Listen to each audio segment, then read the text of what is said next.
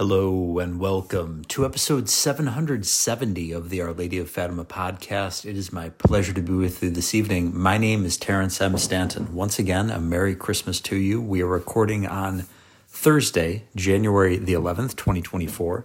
In the year of our Lord Jesus Christ, let us begin with the Thursday prayer.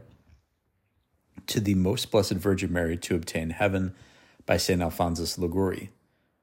O Queen of Paradise, who reignest above all the choirs of angels, and who art the nearest of all creatures to God, I, a miserable sinner, salute thee from this valley of tears, and beseech thee to turn thy compassionate eyes towards me, for whichever side they turn, they dispense graces. See, O Mary, in how many dangers I now am, and shall be, as long as I live in this world, of losing my soul, of losing heaven and God. In thee, O Lady, I have placed all my hopes. I love thee, and sigh to go soon to see thee, and praise thee in heaven.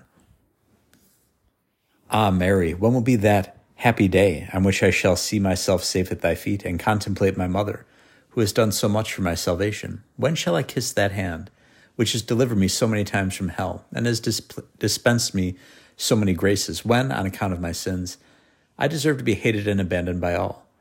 My lady, in life I have been very ungrateful to thee, but if I get to heaven, I shall no longer be ungrateful. There I shall love thee as much as I can in every moment for all eternity, and shall make amends for my ingratitude by blessing and thanking thee forever. I thank God with my whole heart, who gives me firm confidence in the blood of Jesus Christ and in thee, and the conviction that thou wilt save me, that thou wilt deliver me from my sins, that thou wilt give me light and strength to execute the divine will, and, in fine, that thou wilt lead me to the gate of paradise. Thy servants have hope for all this, and not one of them was deceived. No, neither shall I be deceived. O Mary, my full confidence is that thou hast to save me. Beseech thee, thy Son Jesus, as I also beseech him, by the merits of his passion, to preserve and always increase this confidence in me, and I shall be saved. Today, friends, I wanted to go through a short passage. I think perhaps this was from a larger work or maybe a bigger sermon. It's entitled, Follow One Master Only, and we want to focus on putting first things first, you might call it, or keeping the main thing the main thing. And St. John Vianney, of course, a great saint, and he really knows how to cut to the chase. You hear a lot of these great preachers from yesteryear, and they really knew how to cut through the bullpucky, so to speak, to get right to the heart of the matter. And boy, nowadays there's a lot of flowery language in sermons and a lot of nonsense, really, from a lot of priests, unfortunately. Not all, but many.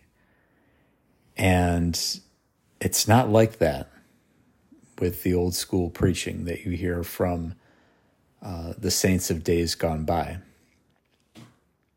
So once again, this is entitled, Follow One Master Only. It's just a few lines here from St. John Vianney, but I thought it was worth sharing this evening.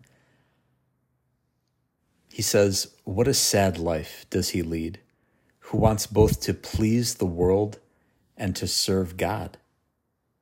It is a great mistake to make, my friends. Apart from the fact that you are going to be unhappy, that you are going to be unhappy all the time, you can never attain the stage at which you will be able to please the world and please God. It is as impossible a feat as trying to put an end to eternity. Take the advice that I am going to give you now, and you will be less unhappy. Give yourselves wholly to God, or else wholly to the world. Do not look for and do not serve more than one master. And once you have chosen the one you are going to follow, do not leave him. You surely remember what Jesus Christ said to you in the gospel. You cannot serve God and mammon. That is to say, you cannot follow the world and the pleasures of the world and Jesus Christ with his cross. Of course, you would be quite willing to follow God just so far, and the world just so far. Let me put it even more clearly. You would like it if your conscience, if your heart would allow you to go to the altar in the morning and the dance in the evening, to spend part of the day in church and the remainder in the cabarets or other places of amusement, to talk of God at one moment and the next, to tell obscene stories or utter calumnies about your neighbor, to do a good turn for your next door neighbor on one occasion and on some other to do him harm. In other words, to do good and speak well when you are with good people, and to do wrong when you are in bad company. And that's it. Follow one master only. No more double-mindedness in our lives. It's the time for choosing. Are we for the church or are we for the world? Are we for God and all of his angels and saints, or are we for the demons? You cannot serve two masters. Double-mindedness. No more of that. There's a Catholic apologist by the name of Peter Herbeck. I recall him once saying several years ago, we need to write God a blank check. Whatever he wants, whatever he wills. And of course, Jesus is going to will what the Blessed Mother wills, and vice versa. It's two hearts beating as one. She only wants what he wants. And he's a good son.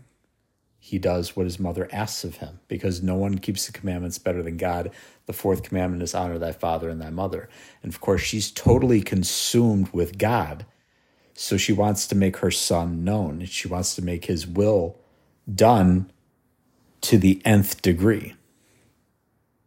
So you can't serve two masters.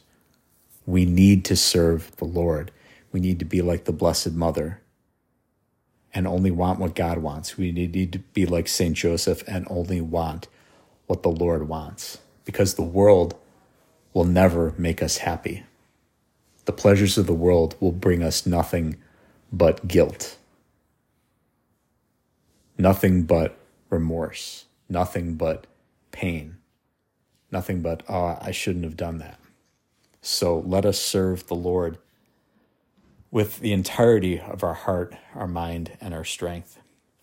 I will conclude, friends, by once again mentioning Helping Autism Through Learning and Outreach, available on the web at halo-soma.org. That's halo-soma.org.